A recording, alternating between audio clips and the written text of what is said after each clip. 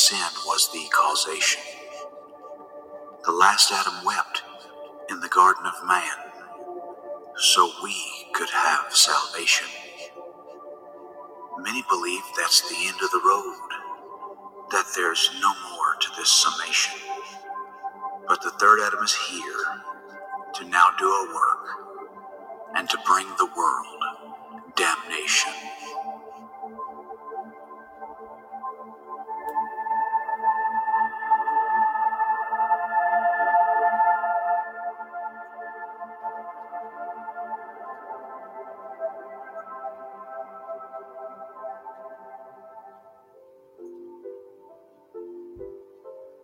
I've wrestled with certain questions in recent history. How do you tell people that there is a great evil coming, and it's something that appears to be so innocent? If your energy body is balanced and fully activated, there can be no physical or psychological ailment in you. It's simply not possible. And how do you deal with it in such a way that you don't come across as a crazy man?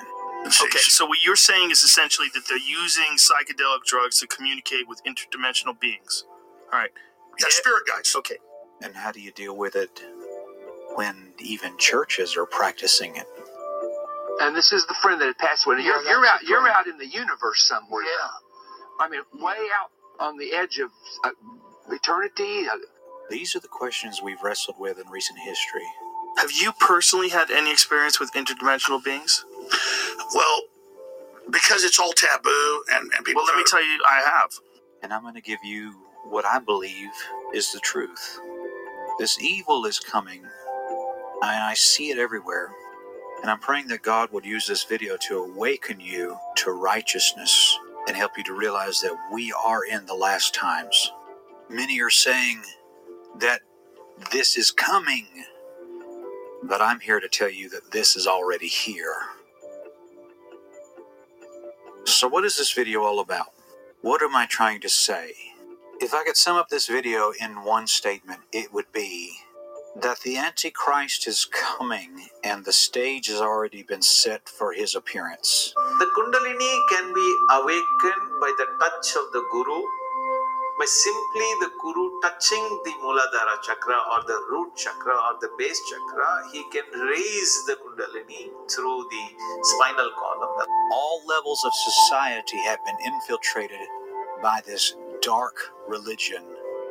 You will feel increased energy on your forehead.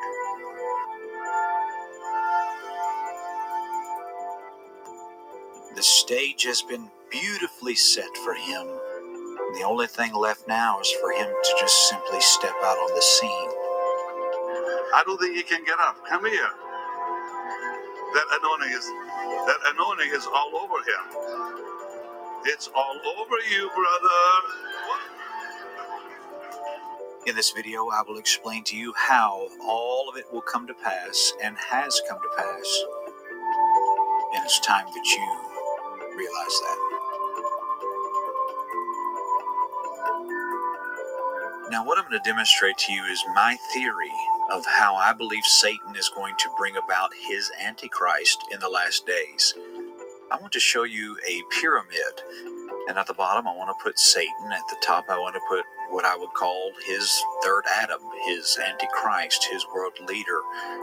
And Satan is not just going to come out directly and show you who he is and who his man is. Satan never has operated that way.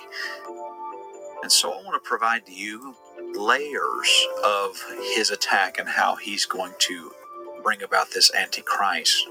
The first layer will be Eastern religions, yoga and Hindu and Buddhism. The next layer will be the modern occult, and we will explain what that is. The next layer will be modern entertainment and its ties to Eastern religions and occultism.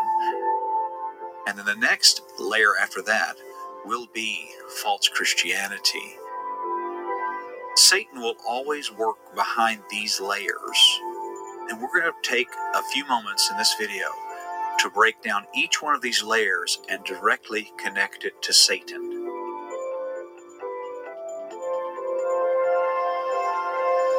Now let's begin this explanation with the most obvious layer, Satan himself.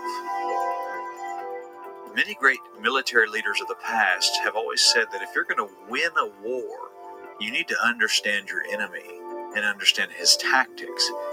And I fear that the modern church today simply does not understand our enemy. We don't understand his tactics. We don't understand how he thinks. We don't understand what he's trying to do. And so many times the church gets blindsided by our adversary. The two main tactics of Satan always have been and always will be imitation and infiltration of everything that God has and God does. Satan is always looking to imitate the Lord Jesus. The Bible says in Isaiah 14, verse 13 and 14, "For thou hast said in thine heart, I will ascend into heaven. I will exalt my throne above the stars of God. I will sit also upon the mount of the congregation in the sides of the north. I will ascend above the heights of the clouds. I will be like the Most High." Everything that God gives to man, Satan always imitates it. God gives his comforter to man. Satan gives his false spirit to man too. God gives salvation to man. Satan will give a salvation-like experience to man as well. God gives man a savior. Satan will send a savior in his time as well. Everything that God does, Satan will imitate. Another tactic of Satan is infiltration. Acts 20, verse 29 says this, "For I know this, that after my departing shall grievous wolves enter in among you, not sparing the flock." Every time God does something, Satan tries to infiltrate it and tries to destroy it from the inside. Examples of that in the scripture are the Garden of Eden, where he met with Adam and Eve. The nation of Israel, Satan worked many times in that group of people.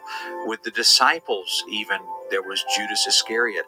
And even in the New Testament church, Satan is always looking to infiltrate and try to destroy the church, not from without, but from within. This has always been his tactic, and it always will be. The difficulty in understanding this aspect of the deception is that you have to be a discerning Christian, which means that you have to know the Bible and you have to understand Satan's plan of imitation and infiltration. The average Christian today has been taught that the worst sin they could ever commit is not murder, it's not adultery, it's judging. Anytime a guy like me posts videos on YouTube saying something negative about a false teacher, it's almost like bombs over Berlin with judge nots coming from liberal evangelical people who could not tell you 5 verses in the Bible to save their life. To them, the worst thing you could ever do is say something negative about another Christian, another ministry, or anybody else alive for that matter.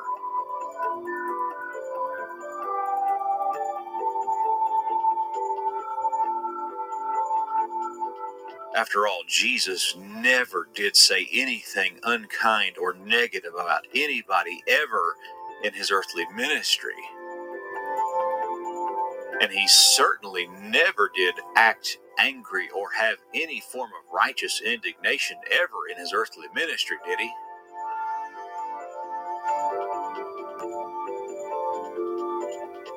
The problem with the judge not mentality of modern Christianity is that it basically puts a blindfold around these people's mind. And so they walk around with these cheesy smiles on saying, "Judge not," and just love everybody. And really, they sound more like Mahatma Gandhi than they do Jesus Christ. So if a person was actually looking for Satan on the planet today, the truth is You don't really have to go to the White House or to the jailhouse. If you want to find him, you can most likely find him in something that looks like a church house. Satan spends far more time dealing with men's beliefs and religion than he does with beer and rum. Now, don't get me wrong, Satan spends plenty of time in astrology and biology and neurology and psychology, but he does his greatest and most destructive work when he's hijacking the terminology of orthodoxy and creating a false theology.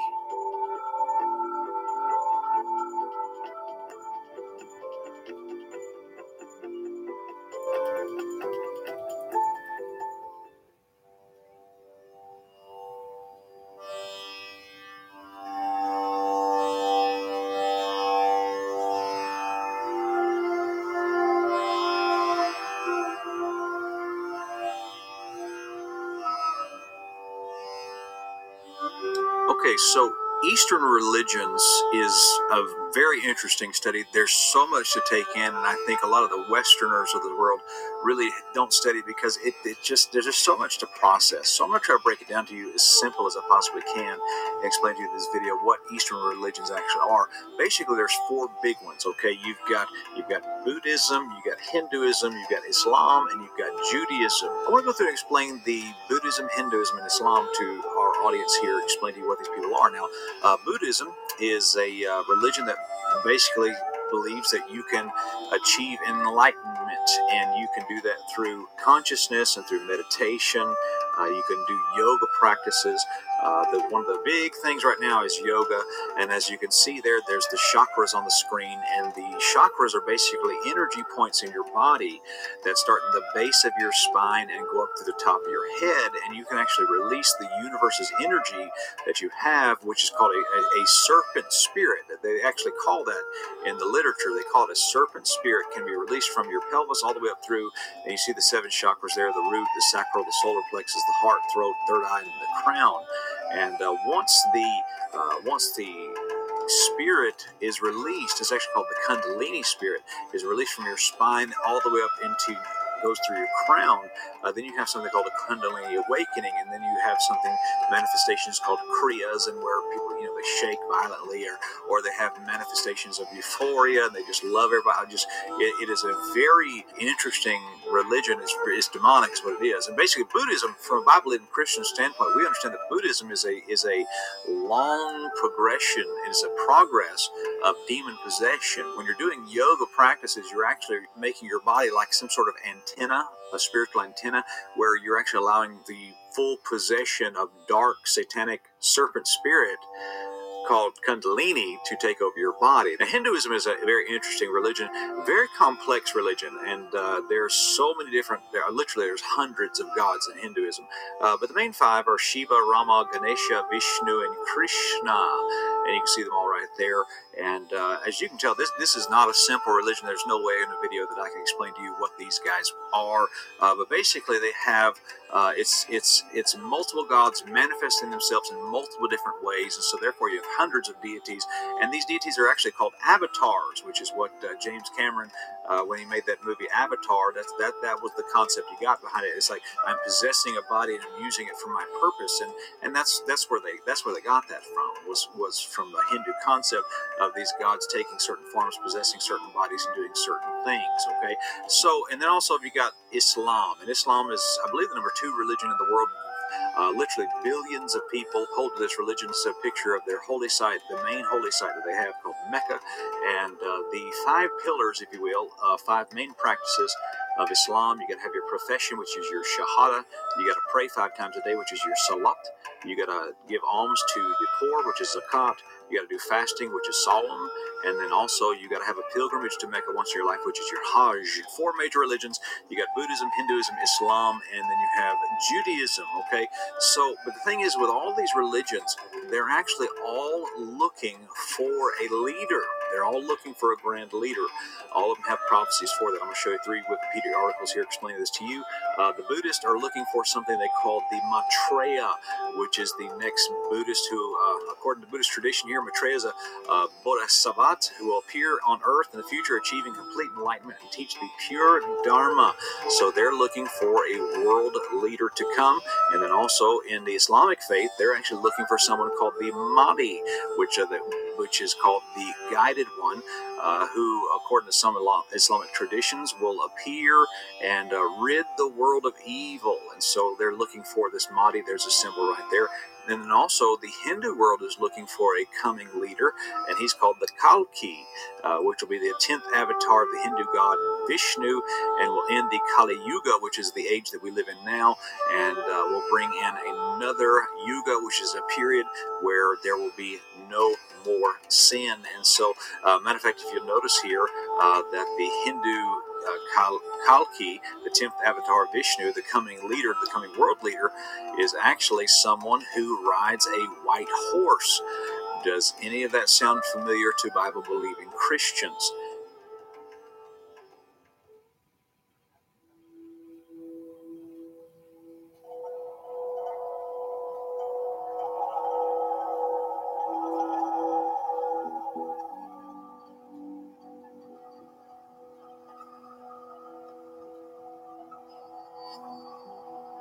Okay, so let me explain to you how Satanism and the occult works. It's really not that hard, but I want to explain it to you here in this video. God gave the ultimatum to mankind in the Garden of Eden, saying, if you eat of that tree, thou shalt surely die. It's a 100% done deal. It is an ultimatum. These are the consequences to the rules. Well, Satan comes along and he says total opposite. You shall not surely die. He gives them complete opposite of what God says. Well, you have 2 opposite ideas here, and there's no way to reconcile the 2. It's either one or the other. And so what Satan does is he tempts Eve with hidden knowledge and with freedom from those rules over there. There's a whole other world of knowledge out there that you can have opened up to you if you'll just disobey that. It's definitely not worship God, and it's not worship Satan. So the occult basically is summed up in this: do as thou wilt.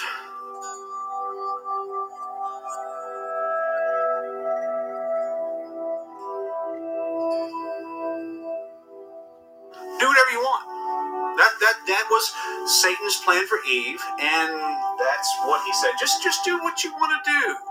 And listen, Satan doesn't care if you worship him or whatever. He just is concerned that you're not obeying God and serving God. So really, just do what you want to do. And if you do what you want to do, ultimately you're doing what he wants you to do. In America, Satanism is sensationalized and kind of misunderstood, and people associate it with worshiping the devil and things like that. But it's really a philosophy about individuality and self-preservation. It's about being your own God. Okay, so the occult is very difficult to see because it takes on different names and has gone through several different name changes through the years, has several different leaders and that kind of stuff. But the common ideas have basically been the same throughout the centuries. And one of the big names was Helena Blavatsky. She came along and was, I think, one of the better people at articulating what this actually is. And what she taught was that you got philosophy of the world, you got Christianity, you got Islam, you got Hinduism, you got Buddhism, you got Judaism, and that truth is found in all of these religions, and there's not one exclusively that's correct. They're all right, but the thing is that it's like there's chunks in each of them that are correct, and so we're going to just find those chunks. And what we're going to do is we're going to take all of these pieces that we find where truth exists, and we're going to take all of that and merge that all together, and we're going to call it this. And this was the name that she gave it. She called it theosophy.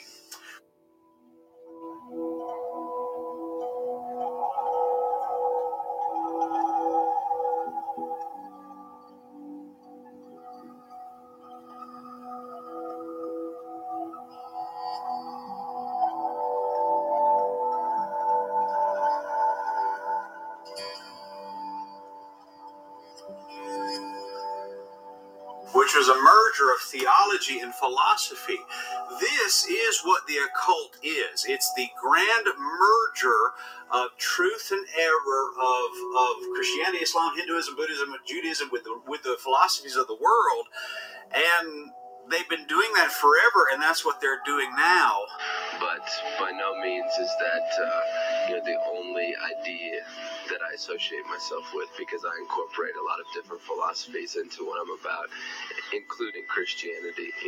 There's a lot of valuable lessons to be learned from the Bible. I just feel that the way a lot of people interpret it, particularly in the USA, is very hypocritical. And that's why I try to open people's mind to, that there is different ways of looking at things rather than what we've been told over the past several hundred years. The most famous occult symbol right now is that bumper sticker that you see quite often, but you probably don't realize what it is. But that is the occult. It's the merger of everything. Okay, so in the world of the Theosophants, you try to take bits and pieces of all religions and merge them together. Well, how do you discern all that? How do you navigate which to take, which not to take?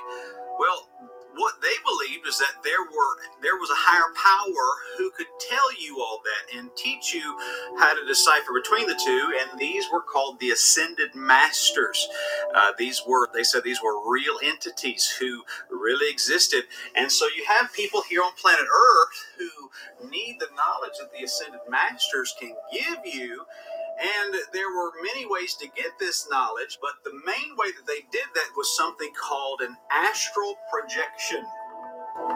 And an astral projection is called an out-of-body experience by most people. Mainly what they do is through meditation or something like that. These people they believe that their soul can leave their body and they can travel across the universe and meet face to face with these ascended masters.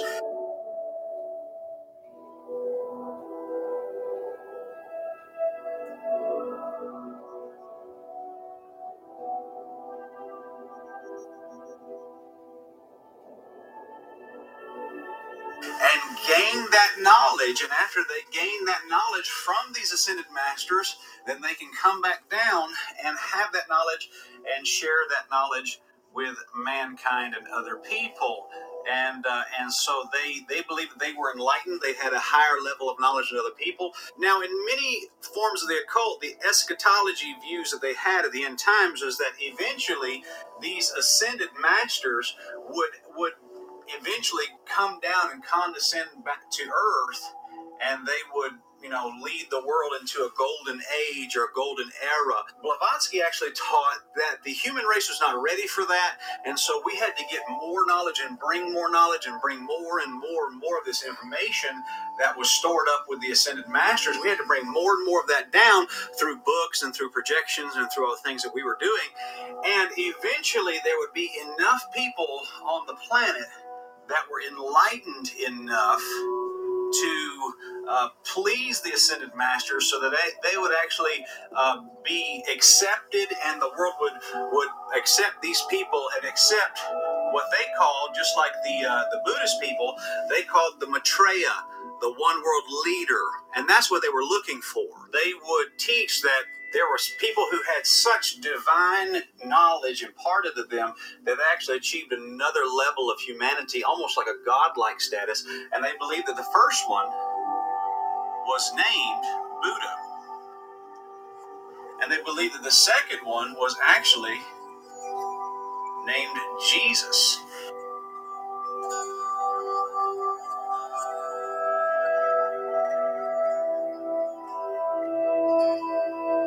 And they do believe that there is another one that's coming, and they are still actually looking for this one because they don't know who he is, but they know he's going to show up pretty soon.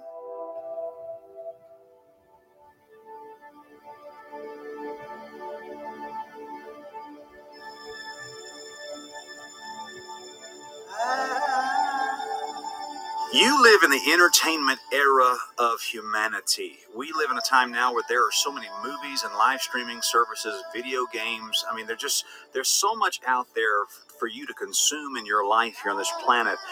You could literally sit on the couch and never get up and spend your entirety of your existence watching stuff and never really scratch the surface of everything that's out there. I mean, there's that much material. And the thing is that all of these movies that are coming out now, they're all the same. There is an intergalactic tyrant who is coming to Earth, and the only hope that we have is to stand behind this superhero man, this man with superpowers, to oppose this tyrant coming from the sky.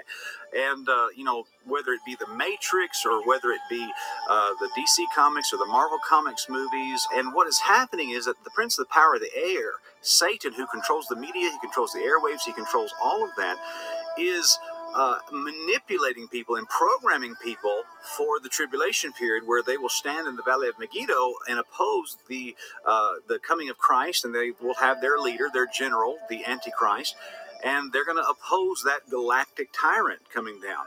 Now, I want you to notice that the past several years, the most successful and prominent of these movies has been the Marvel comic movies with the Avengers. The whole Thanos plot line that they had is basically the book of Revelation told from Satan's perspective. Thanos is this tyrant that's coming from outer space, and he is going to take over the world.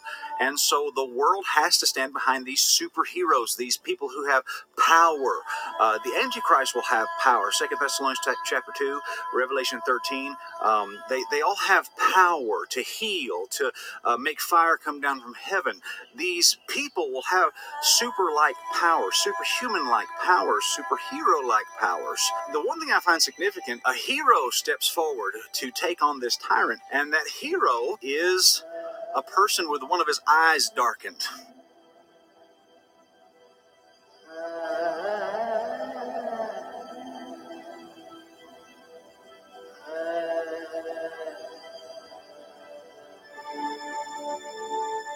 And so he, with the same exact eye missing that the Bible says the Antichrist will have missing, he opposes this tyrant. They had the final battle, the Battle of Armageddon, where this evil tyrant loses. I mean, people are being programmed to receive the mark of the beast. They're being programmed to stand behind a one world leader.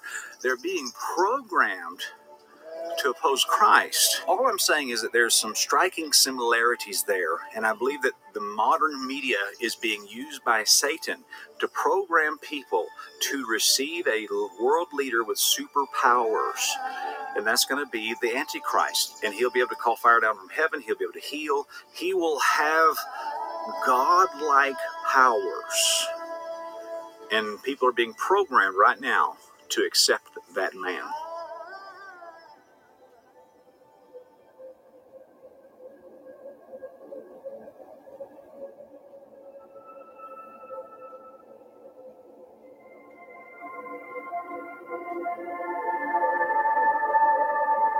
Now, in several of our previous videos, we've explained the landscape of American Christianity, world Christianity today. It basically is put into 5 categories. You got your Catholics, your modernists, your neo-evangelicals, your fundamental Protestants, and your Baptist people. That's the landscape. Now, I believe in a rapture of the church at the beginning of a 7-year, literal 7-year tribulation period. And so when that happens, basically what the layout's going to look something like this. You're going to have this crowd's going to be gone, a large chunk of this crowd's going to be gone, and I would say a portion of this crowd's going to be gone. So at the end of that, you're going into a tribulation period with these 3 groups, and these groups are going to have to unite around something. They're going to realize that, we're really not that different after all. And through ecumenicism, all of these groups are going to unite as one false end times church. And one of the groups that is pushing for this and become wildly popular recently has been something called the New Apostolic Reformation.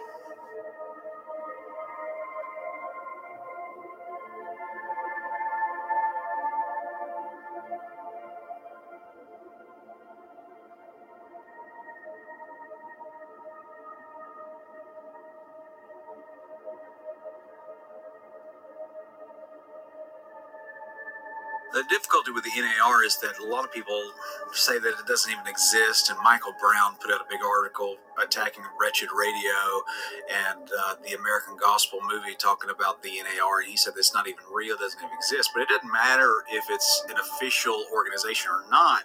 It doesn't have to be.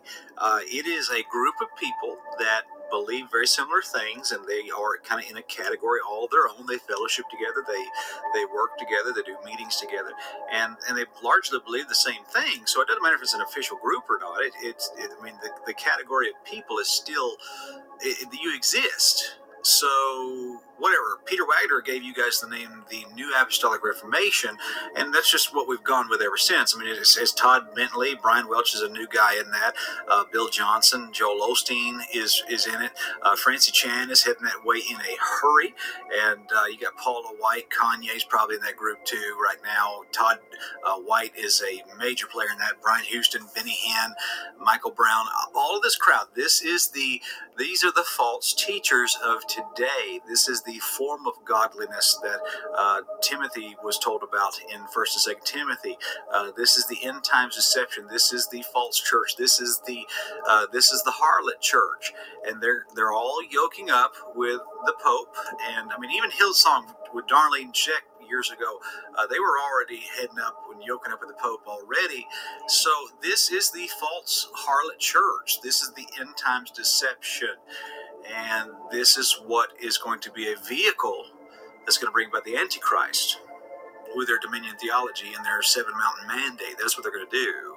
They're promoting unity amongst all these denominations, and they're putting unity over doctrine. And then the music is going to be a major player because all of them have basically the same music. And the one thing that's going to unite them is going to be signs and wonders.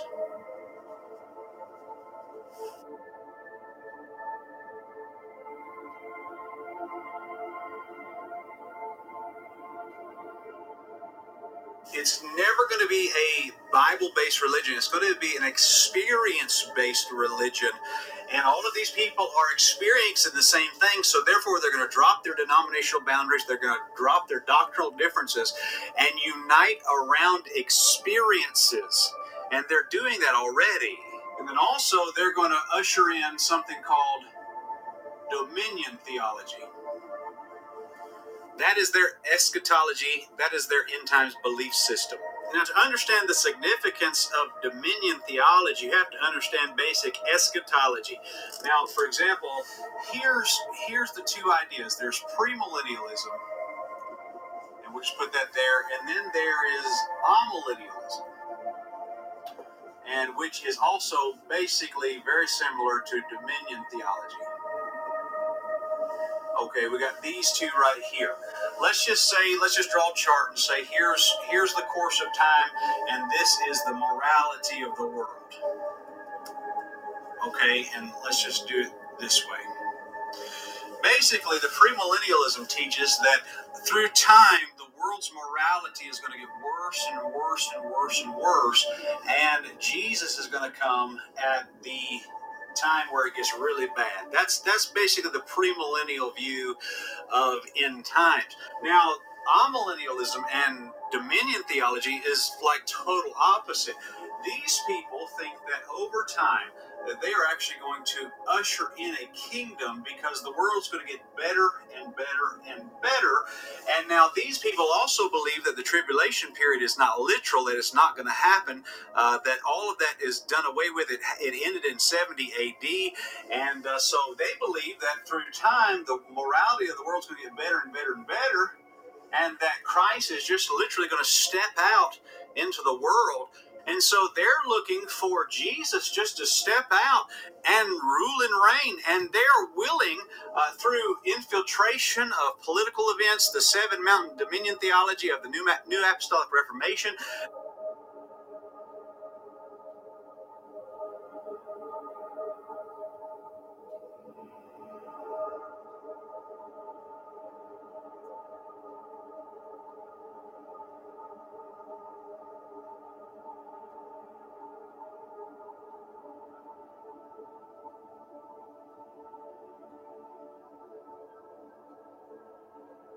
They are actually looking for a Christ, a world leader to step out and to just literally rule and reign and bring in peace. And we believe that that's going to be the Antichrist. And they're not looking for a rapture. They're not looking for a tribulation period. They're actually looking for a leader. They're looking for a political entity that declares himself to be God in the flesh. And they're wanting to give that man the keys to the entire world. That's what they're doing. That's what they say. That's what they want.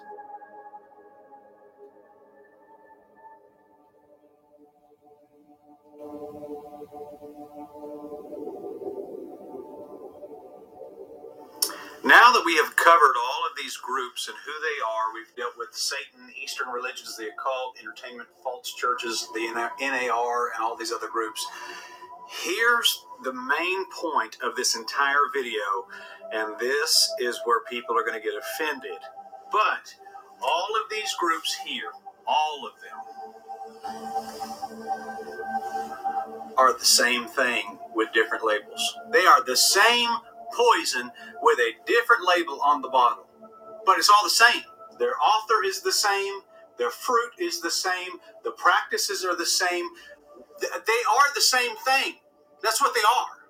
And when these groups all come together and unite as one, they're going to usher in a world leader, and they're going to declare him to be God, and he's going to have signs and wonders and power, and they're all going to worship him, and they're all going to take that mark in their forehead.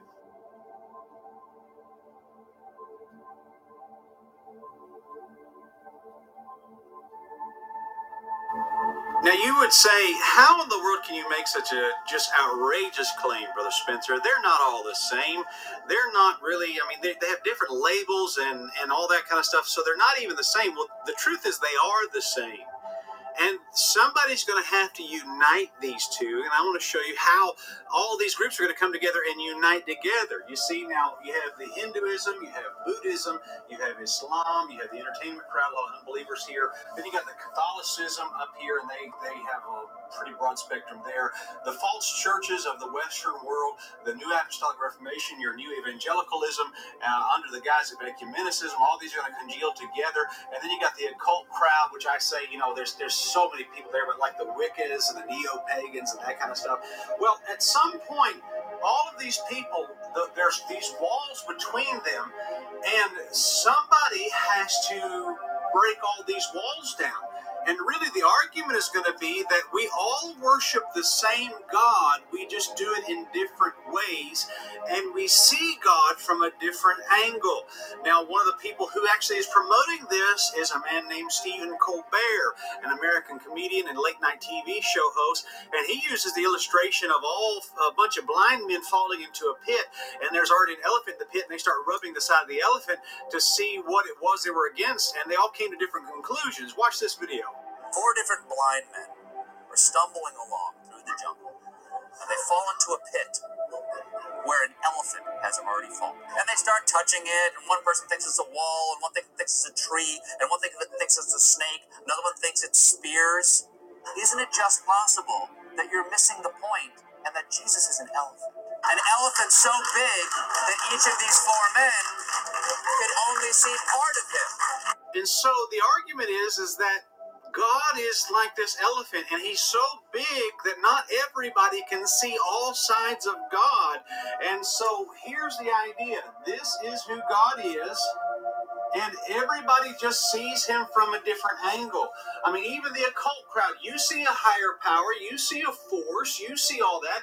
And it's just that we see him from a different angle because God is so big, he can't be bound to one system of creed. He can't be bound by one doctrine. He can't even be bound by one book. He can't be bound by something as small as the Bible. God exists in the Hindu writings and in the Buddhist writings, and even in the Quran, God exists as well. Why would we bind him to just one book like the Bible? So let's just do this. Let's take down all the walls, and let's just forget about our differences, because we're all the same thing. We all worship God together.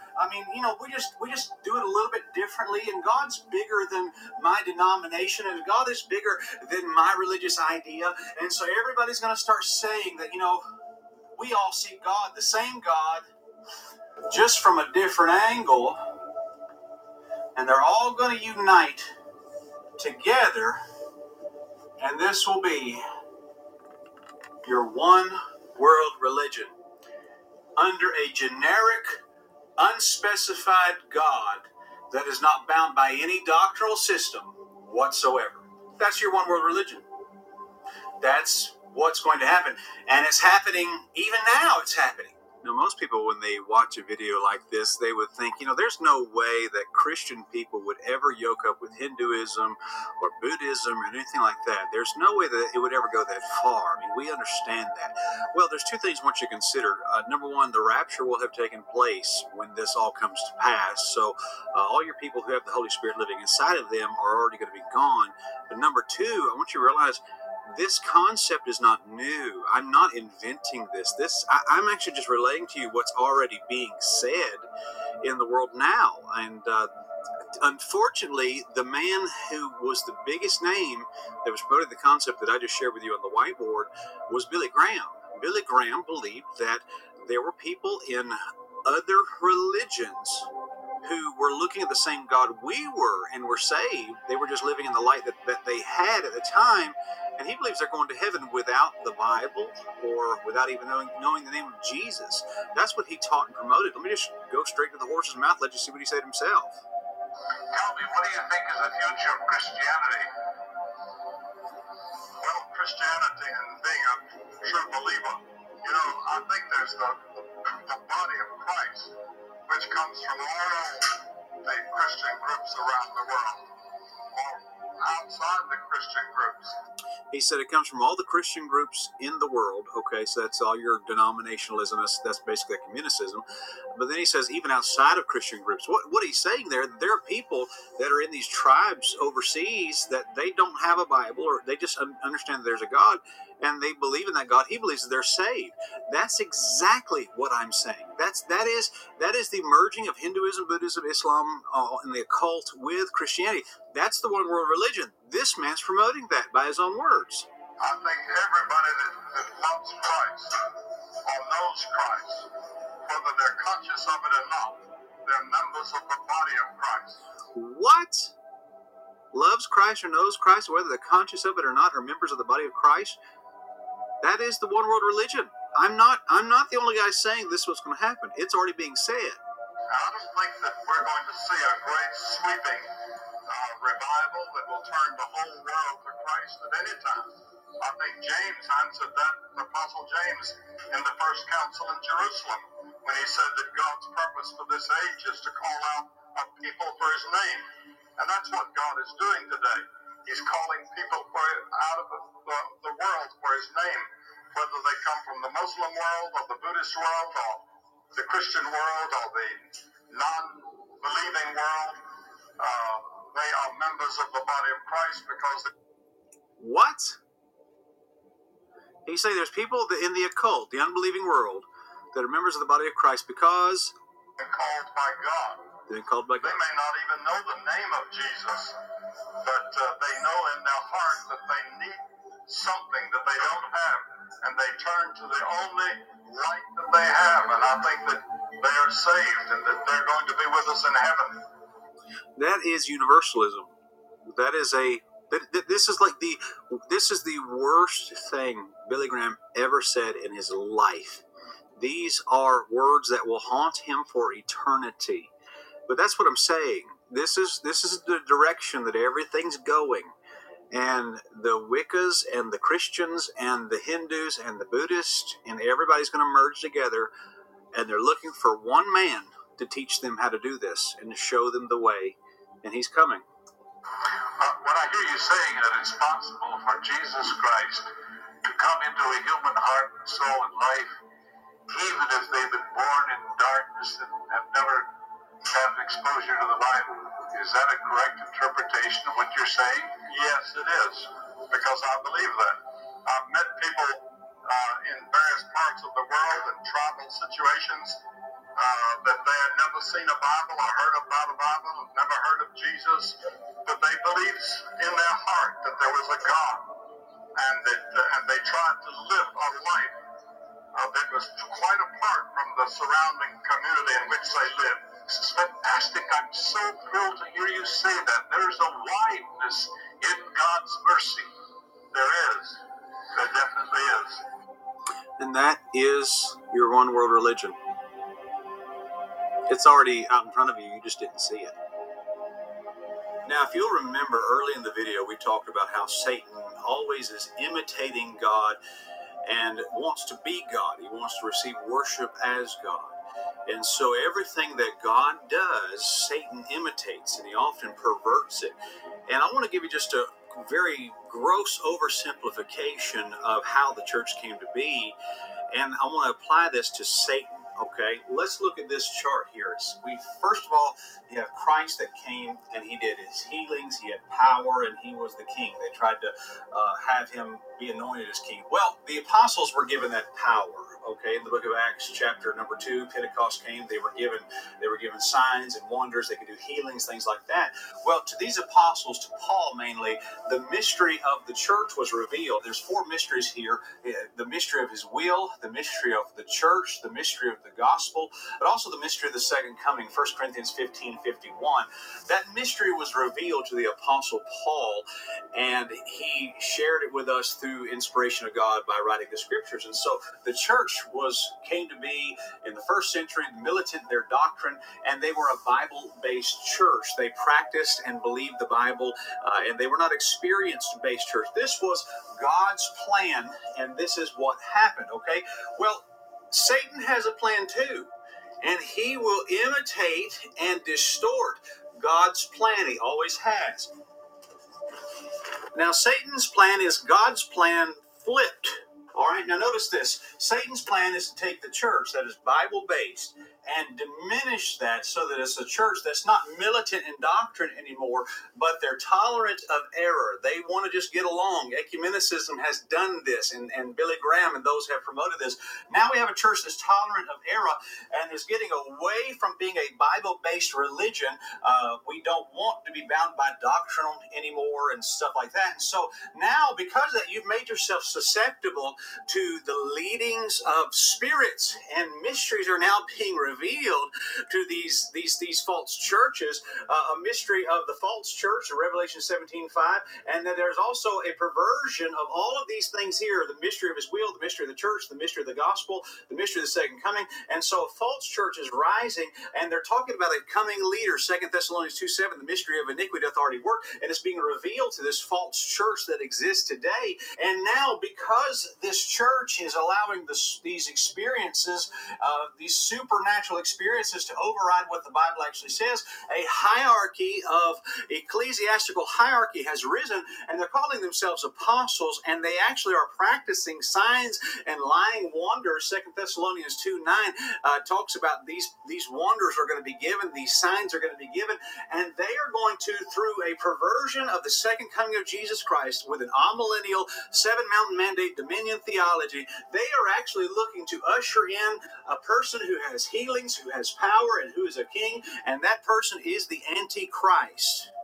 You see, it's the same thing, just flipped on its head. That's Satan's plan, and that is what they're doing right now. And by the way, if you go study the beast in Revelation chapter 13, that beast has the ability to heal. That beast has power, Revelation 13:4, and that beast has all power, which means he's a world king. And he will rule and reign for just a short time, and he will be declared to be God by these people who accepted this mystery, this false church. Now, that may blow your mind, but that's what the plan has always been. Satan's trying to imitate God and trying to do God's plan opposite.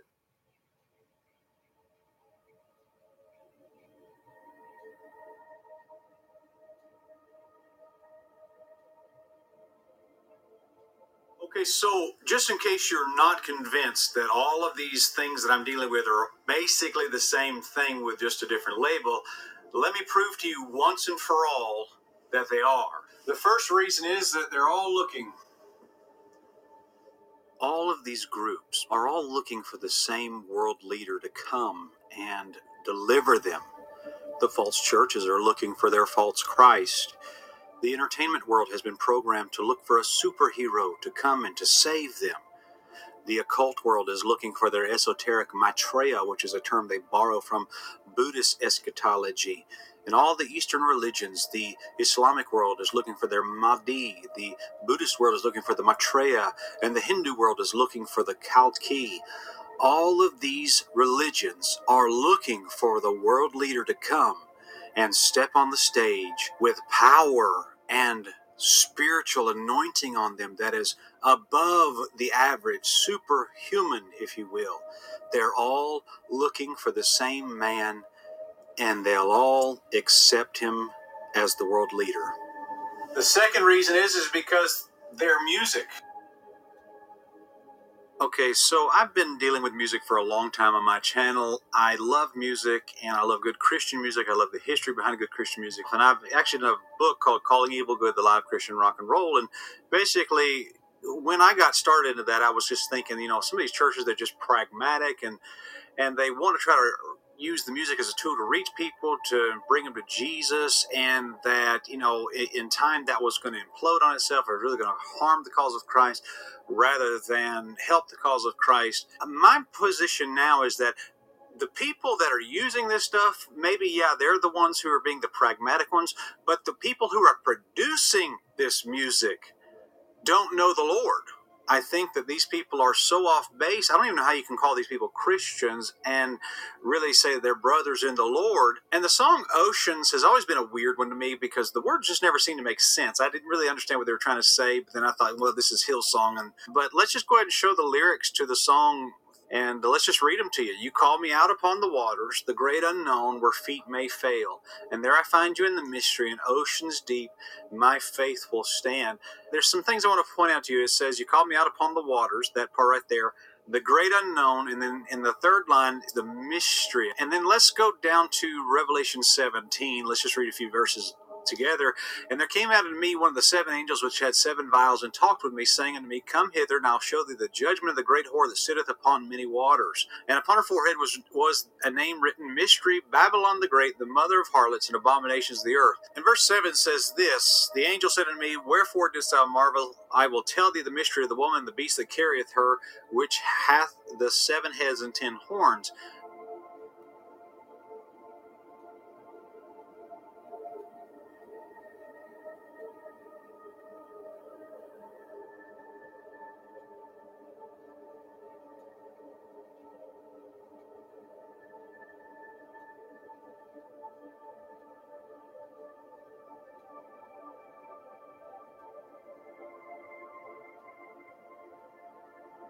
Let's compare the lyrics of this song Oceans with Revelation 17, the great whore of Babylon, and let's just see if we can find anything that's similar. You call me out upon the waters, and in verse 1 of Revelation 17, there's great whore that sitteth upon many waters. That, to me, that's just weird. Almost word for word, Hillsong is describing the whore of Revelation 17 and calling this worship. That's weird. And then also you got verse number 5, and upon her forehead was a name written, Mystery, Babylon the Great, the mother of harlots and abominations of the earth.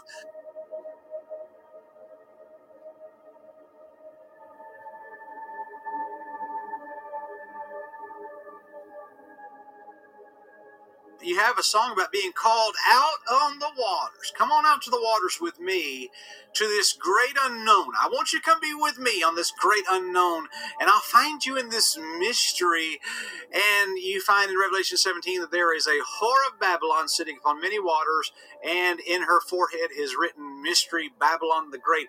And there's a song that Hillsong wrote talking about, I want to find you in the great unknown, in the mystery. And it's so similar to Revelation 17, it's scary. Also, you find in verse number 7 of Revelation 17, and the angel said unto me, Wherefore didst thou marvel? I will tell thee the mystery of the woman and of the beast that carrieth her, which hath the 7 heads and 10 horns. I want you to notice there also, there I find you in the mystery.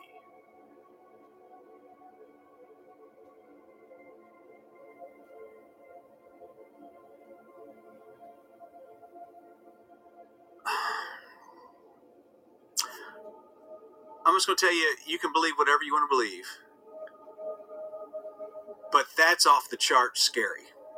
that there are people literally going around singing songs about the whore of Babylon, worshiping about the whore of Babylon, and they think they're worshiping a deity, and really it is a fallen entity that they are worshiping, throwing praise at. That ought to just make you think, whoa. Yeah, and let's just totally forget about the fact that they're just, putting up a picture of Ishtar at their Christmas special, and all the emphasis is on Ishtar when they're not even talking about Jesus very much during the Christmas special, and that they're all living like the devil. They're all covered in tattoos. They're all got the heathen pagan marks all over their bodies, and they call themselves Christians. They say they're worshiping Jesus. Could it be that these people aren't even saved, that the spirit of this age, the spirit that worketh in the children of disobedience in Ephesians chapter 2, that these people have been lost in religion? They're not lost in vice or whatever. They're lost in a false version of Christianity, and the fruit that is being produced in their music and in their life and all this stuff is of a different spirit. It's not. They don't have the same Jesus. They don't have the same gospel. They don't have the same fruit in their life. They're not even singing the same music about the same Savior. They're singing about somebody else. Could it be that hard to believe? Could that really be that hard to believe? I don't think so. The next reason that they're all the same is that they basically all have the same manifestations. Now, yoga teaches that at the base of everyone's spine is a dormant serpent energy, and through a process called yoga, this energy can be released, and once it goes through the top chakra in your head, you have something called a Kundalini awakening. Now, here's a list over here on the right of all of the chakras, and when this Kundalini awakening happens, your body experiences involuntary convulsing or jerking, and it's called a kriya. Now, watch this woman as she's having kriyas from her Kundalini experiences. And all this energy has gone through the chakras. It's a long process, and that process is called yoga. That's what the point of yoga is. You're supposed to release that energy, and you have a strong euphoric feeling when you do so. But the problem is that there is no difference between this Eastern demonic religion and what is happening in these modern churches. On the left, you see a picture of Bethel Church in Redding, California, and on the right, you see a picture here of people having Kundalini awakenings in Hindu temples. And if you'll notice these videos, the behavior of both of these parties is identical. They're laying in the floor. The man there on the left is flopping around. But they're having the same experience because they are operating in the power of the same spirit. There is no difference in what's going on here.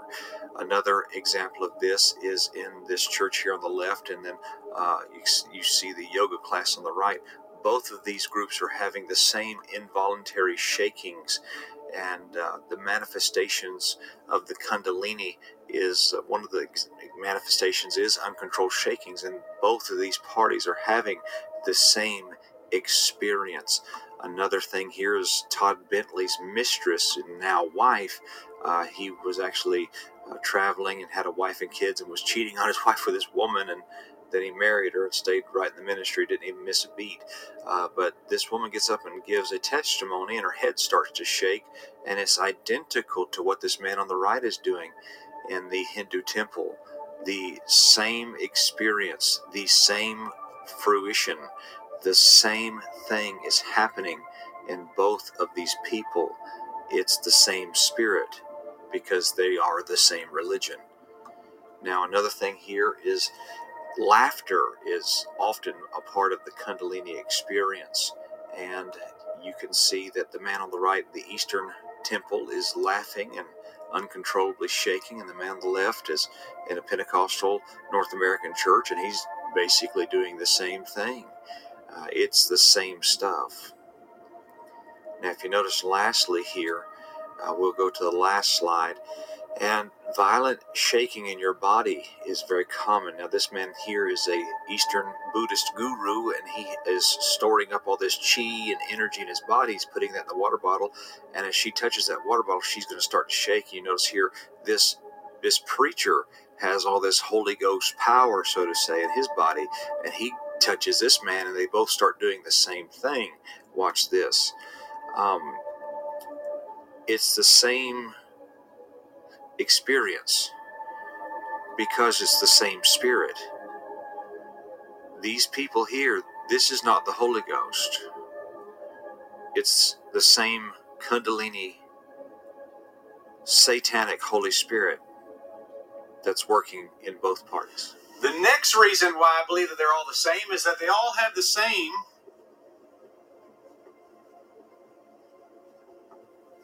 means of revelation.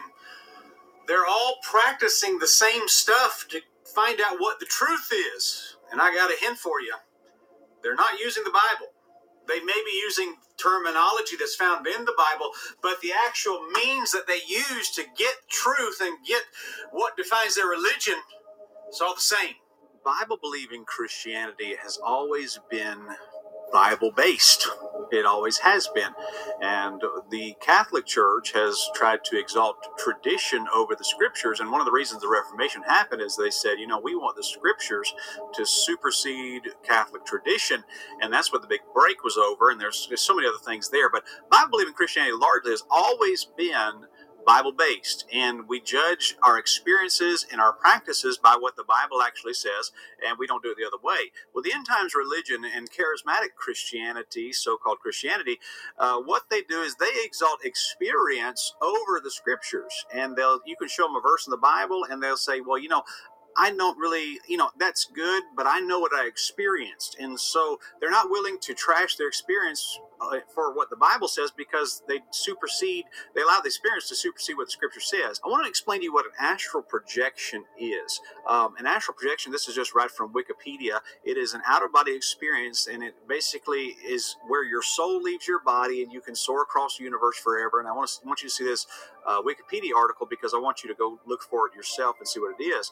But that's what these people do, is that in the occult world, they have these experiences where they go up and they meet with ascended masters, and they meet with higher entities, and they get knowledge and revelation.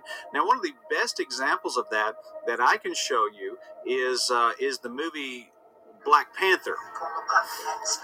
Now, what you see here is that they're putting him into a trance. They're calling upon the ancestors. They're asking for the ones who've gone before with all this wisdom to come and speak to T'Challa. And so they do a ritual with him, and they give him a magic potion, a hallucinogen, if you will, and then they bury him. And this is one of the best examples of this I can give. That's a modern cultural example. And then they bury him. And if you notice, he'll have an out-of-body experience, an astral projection, if you will.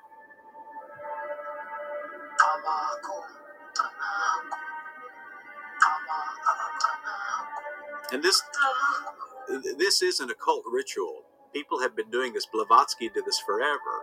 And Blavatsky taught that she was in contact with the ascended masters, is what she called them. She would go up and have an out-of-body experience and come down and bring that knowledge. That's what the occult world does.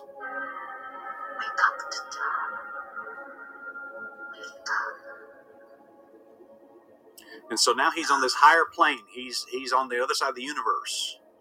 And he's meeting with the ones who have gone before him, the ascended masters. Happens to be his father. Be reunited with me. And so there they are, and he's about to get all this wisdom from these people and come back down to earth. And now he has this divine revelation. That's how the occult has always worked. And that may surprise you, but they were psychedelic drug users and all this kind of, they were having these out-of-body experiences, and they were putting them into their movies and such like that. So that's what you're seeing.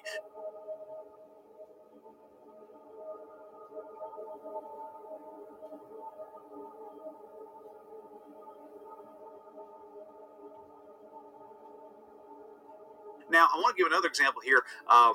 This actually is happening. A lot of church people don't realize this, but in the drug culture in America, these people are taking high doses of drugs and going up and having these psychedelic experiences. They're meeting with these entities, and Alex Jones and Joe Rogan actually talk about this on Joe Rogan podcast, and I want you to see this, okay? Super hardcore levels of drugs and going into meetings with these things and making intergalactic deals.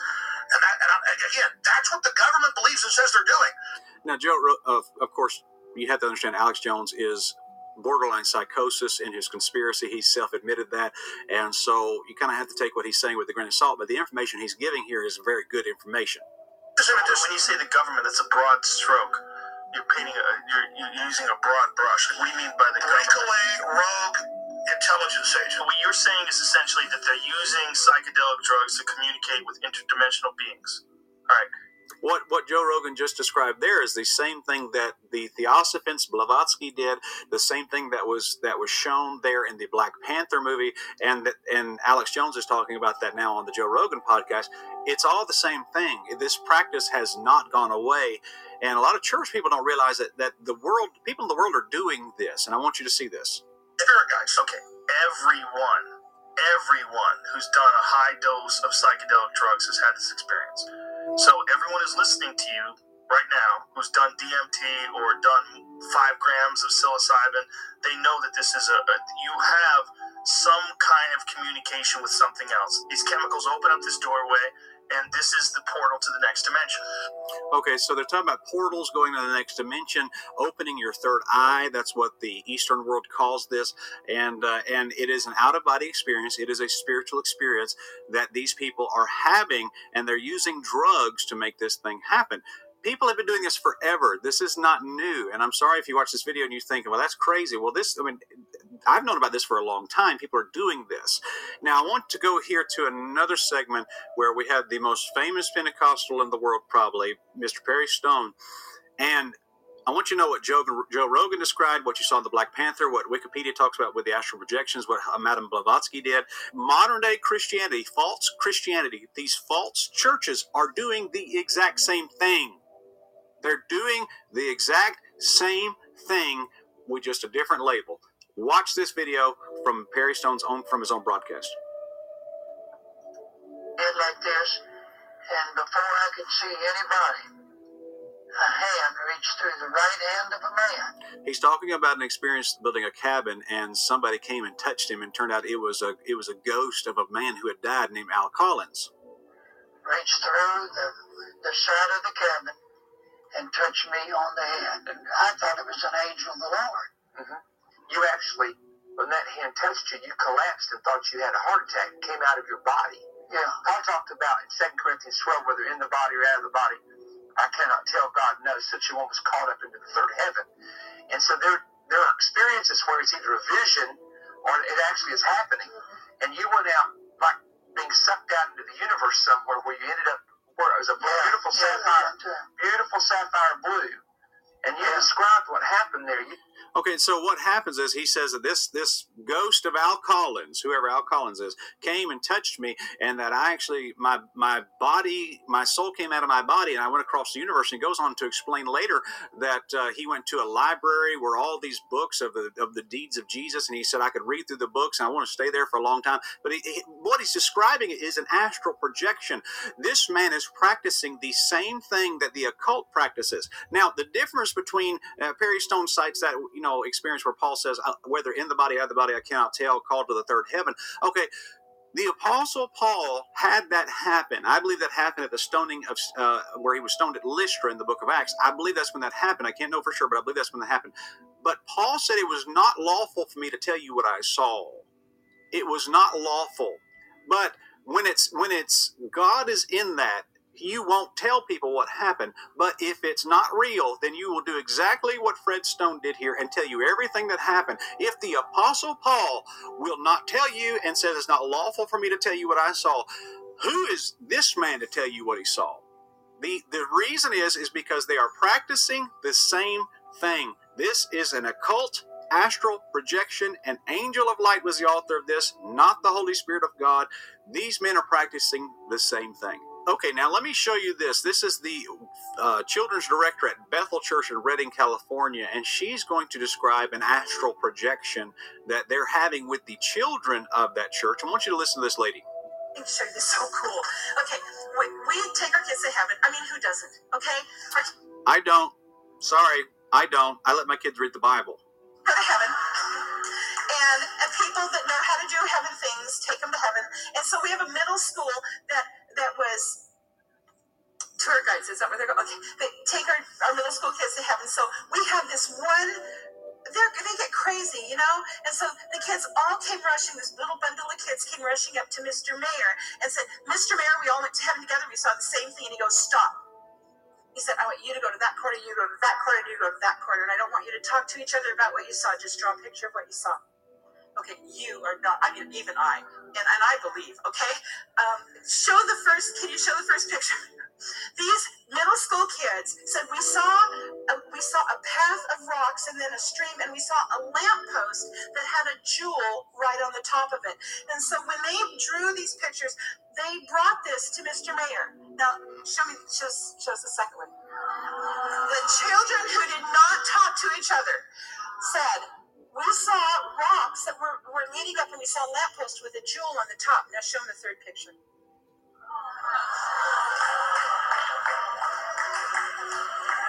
All of these children are practicing astral projections, out-of-body experiences at Bethel Middle School. They're doing the same thing that Blavatsky did. They're doing the same thing that the occult does.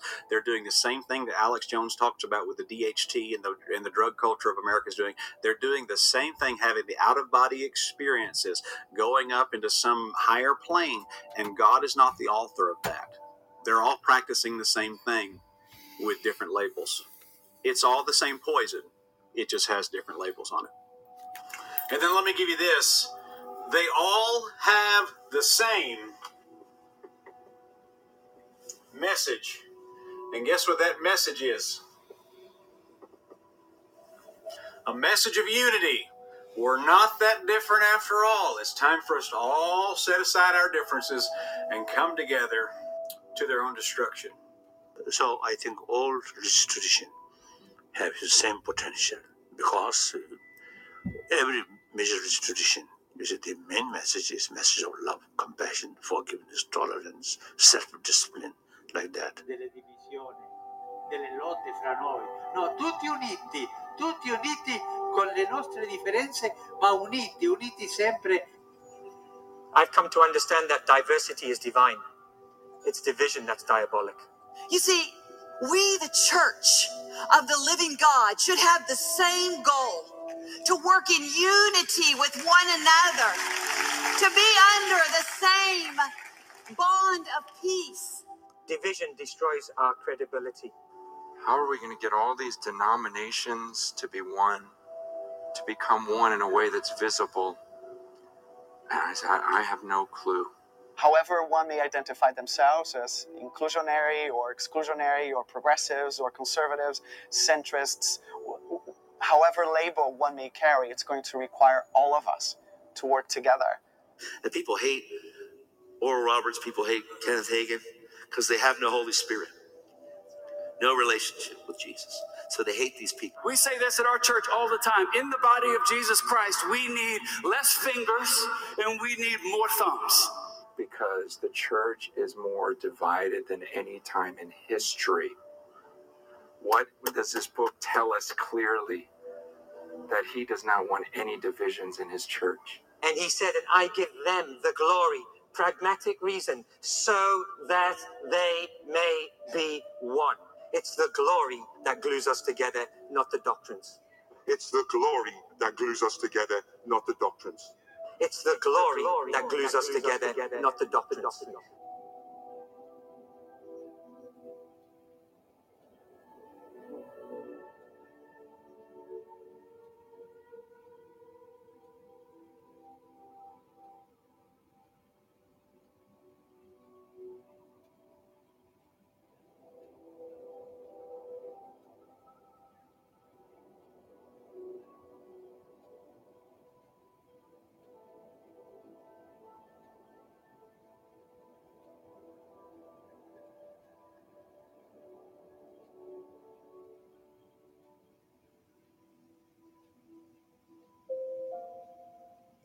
I want to thank you guys for taking the time to watch this video. I know it wasn't a short video. What do you do with all this information?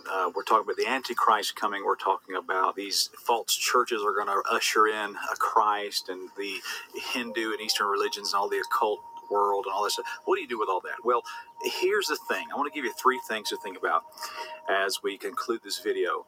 The first thing I want you to consider, am I truly saved? Am I really a Christian?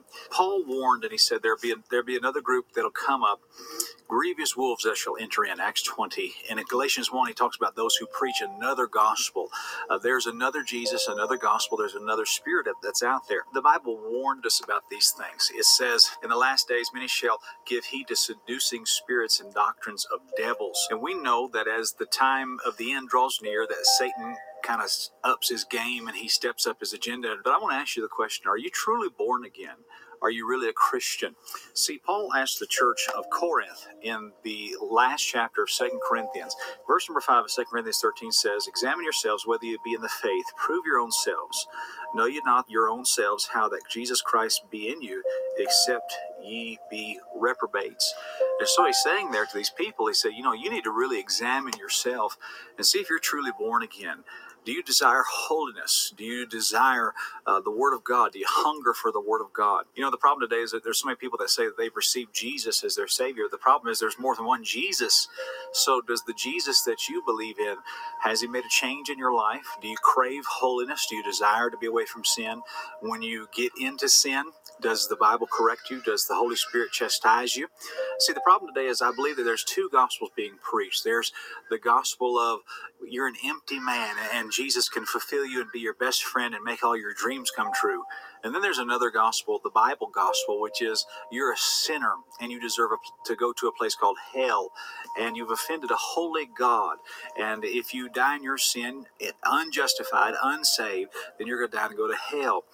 And God the Father sent His only begotten Son Jesus to die on the cross for you and was buried and rose again the third day. And if you receive Christ as your Savior, you can have the forgiveness of sin, the justification, the righteousness of Christ imputed to your account, and you can be born again. John chapter 1 verse 12 says, but as many as received Him, to them gave He power to become the sons of God, even to them that believe on His name. And when that happens, you become a new creature. 2 Corinthians 5:17, therefore if any man be in Christ, he's a new creature. Old things are passed away, behold, all things are become new.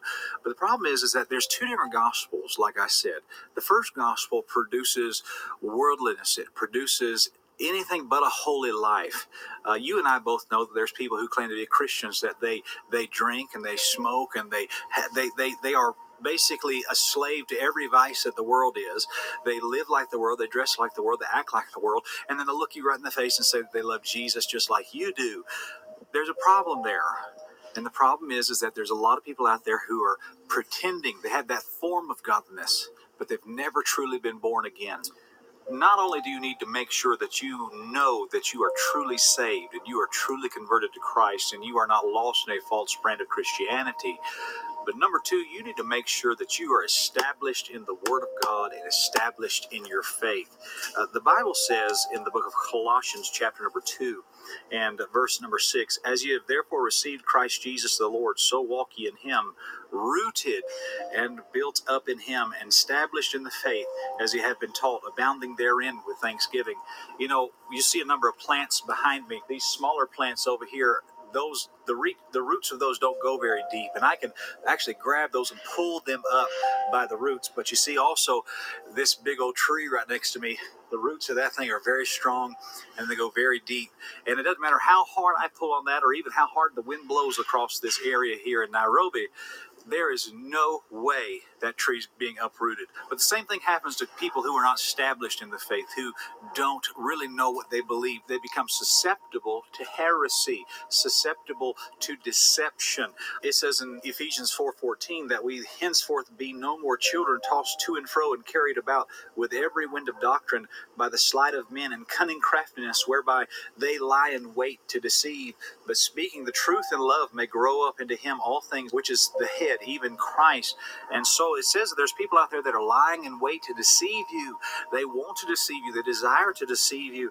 And they have cunning craftiness, meaning that they're well thought out, well articulated people who are very good at what they do.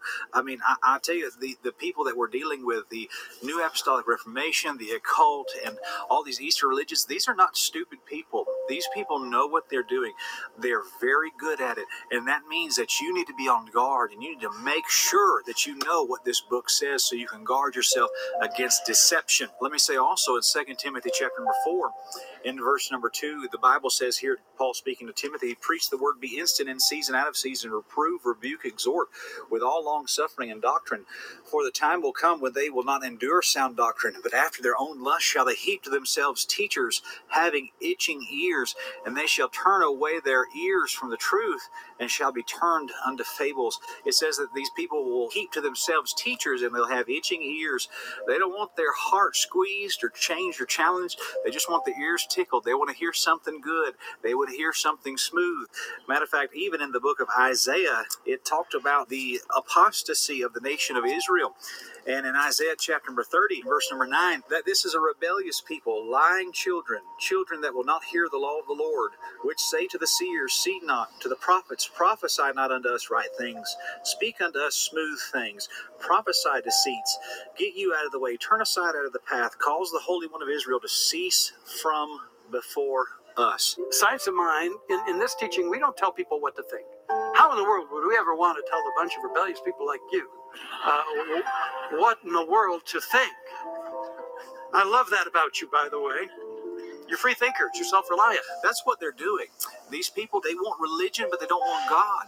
They want religiosity, but they don't want Christ. They don't want holiness. And really, to reject holiness is to reject Christ. And so there are many deceptions in these end times. People are lying in wait to deceive, and you need to be established, rooted in your faith. Let me tell you, if you're not in a good Bible-believing local church that preaches and teaches the Bible every week to you, you need to contact me. I can help you with that, get you in a good church. The winds are blowing, and it is time that you get your family rooted and your children rooted in the truth and teach them the Word of God, and so that they can combat against all these deceptions that are out there. Paul told Timothy, take heed to thyself and to the doctrine, for in doing so thou shalt both save thyself and them that hear thee. Paul was emphasizing doctrine, and we should do the same. The third thing that I want you to know is that not only do you need to examine yourself if you're saved, not only number two, you need to get established in your faith and strengthened and rooted in your faith, but number three, it's time that you get serving. Jesus said in John chapter 9 and verse number 4, he said, I must work the works of him that sent me while it is day. The night cometh when no man can work. Now, I believe that there's a coming Antichrist. I believe that he is probably on the earth right now. And there's no doubt in my mind that this stuff is coming to pass, not because I believe so, but because this word tells me that he's coming. And I really do think that this stuff is a lot closer than we realize. And I believe it can happen a lot quicker than we think. And so Jesus said, the night cometh when no man can work. And there is a spiritual darkness going across the world right now. I travel the world. I see it all the time. I see so many just sick things happening in this world. A lot of things on my channel are just the tip of the iceberg of some of the stuff that's happening. It's all happening so fast. Jesus is coming. But there's also an Antichrist coming too. And we have got to be aware of this. We have got to be on guard. We have got to be doing something while there is time. So the question is, I've given you the information here today. I've shown you the errors of Eastern religion, the errors of the false charismatic Christianity, the occult, and all that kind of stuff that's going on. I've shown you all that stuff, not to just entertain you. I'm not an entertainer. I'm a preacher. I don't want to entertain you. And I'm not here just so you can spend an evening watching a video and looking at me. I'm not here for that. I'm here to challenge you and to confront you with the truth of the Word of God, that this isn't a game. This is not a game. People are dying and going to hell without Christ. And my job as a preacher is to point you to this book so that you'll look up and you'll realize that my priorities are all wrong. There is a night that's coming. There's an Antichrist that's coming. And the Christ is coming again for his people. But we got to work the works of him that sent us while it's still day, for that night cometh. And after that, there's no more to do. I'm still not an old man, but I do feel in my soul, I just in the back of my mind, it's always there. There's an end coming. My life will be over someday. and I'm not going to be around forever. The older men that I work with tell me, said, better enjoy it. It goes by quick. They talk about my kids, they say, better enjoy it. It goes by quick. If they talk about my health, they say, better enjoy it. It goes by quick. And I don't want to waste it. Just one life will soon be past. Only what's done for Christ will last. And when I die, how glad I shall be that the lamp of my life will burn out for thee. Ladies and gentlemen, take the truths of the Word of God and the truths found in this video and use them to reach somebody with the gospel. I want to wake up the church. I want to wake up God's people to let you know that the job of winning souls, God didn't change his mind about that. And it's time that we get back to that. Spend your time, your talent, and even your treasures in the work of God. And we love you guys so much. We pray for you. And we've prayed over this video and asked God to show himself mighty in it and reveal truth. Let the scales fall from people's eyes, oh God. Let them see the truth. Shine the light of the truth on them. And give me discernment as I try to share the truth. And so we want to ask you, consider these things. Are you really saved? Are you really saved? Or are you just playing a religious game? Number two, are you established in your faith? Do you know what you believe? Do you know why certain doctrines are heretical? Do you know why certain doctrines are good and biblical? Do you know that kind of stuff? Are you in a good Bible-believing, Bible-preaching church? And then number three, do you realize how short the time is?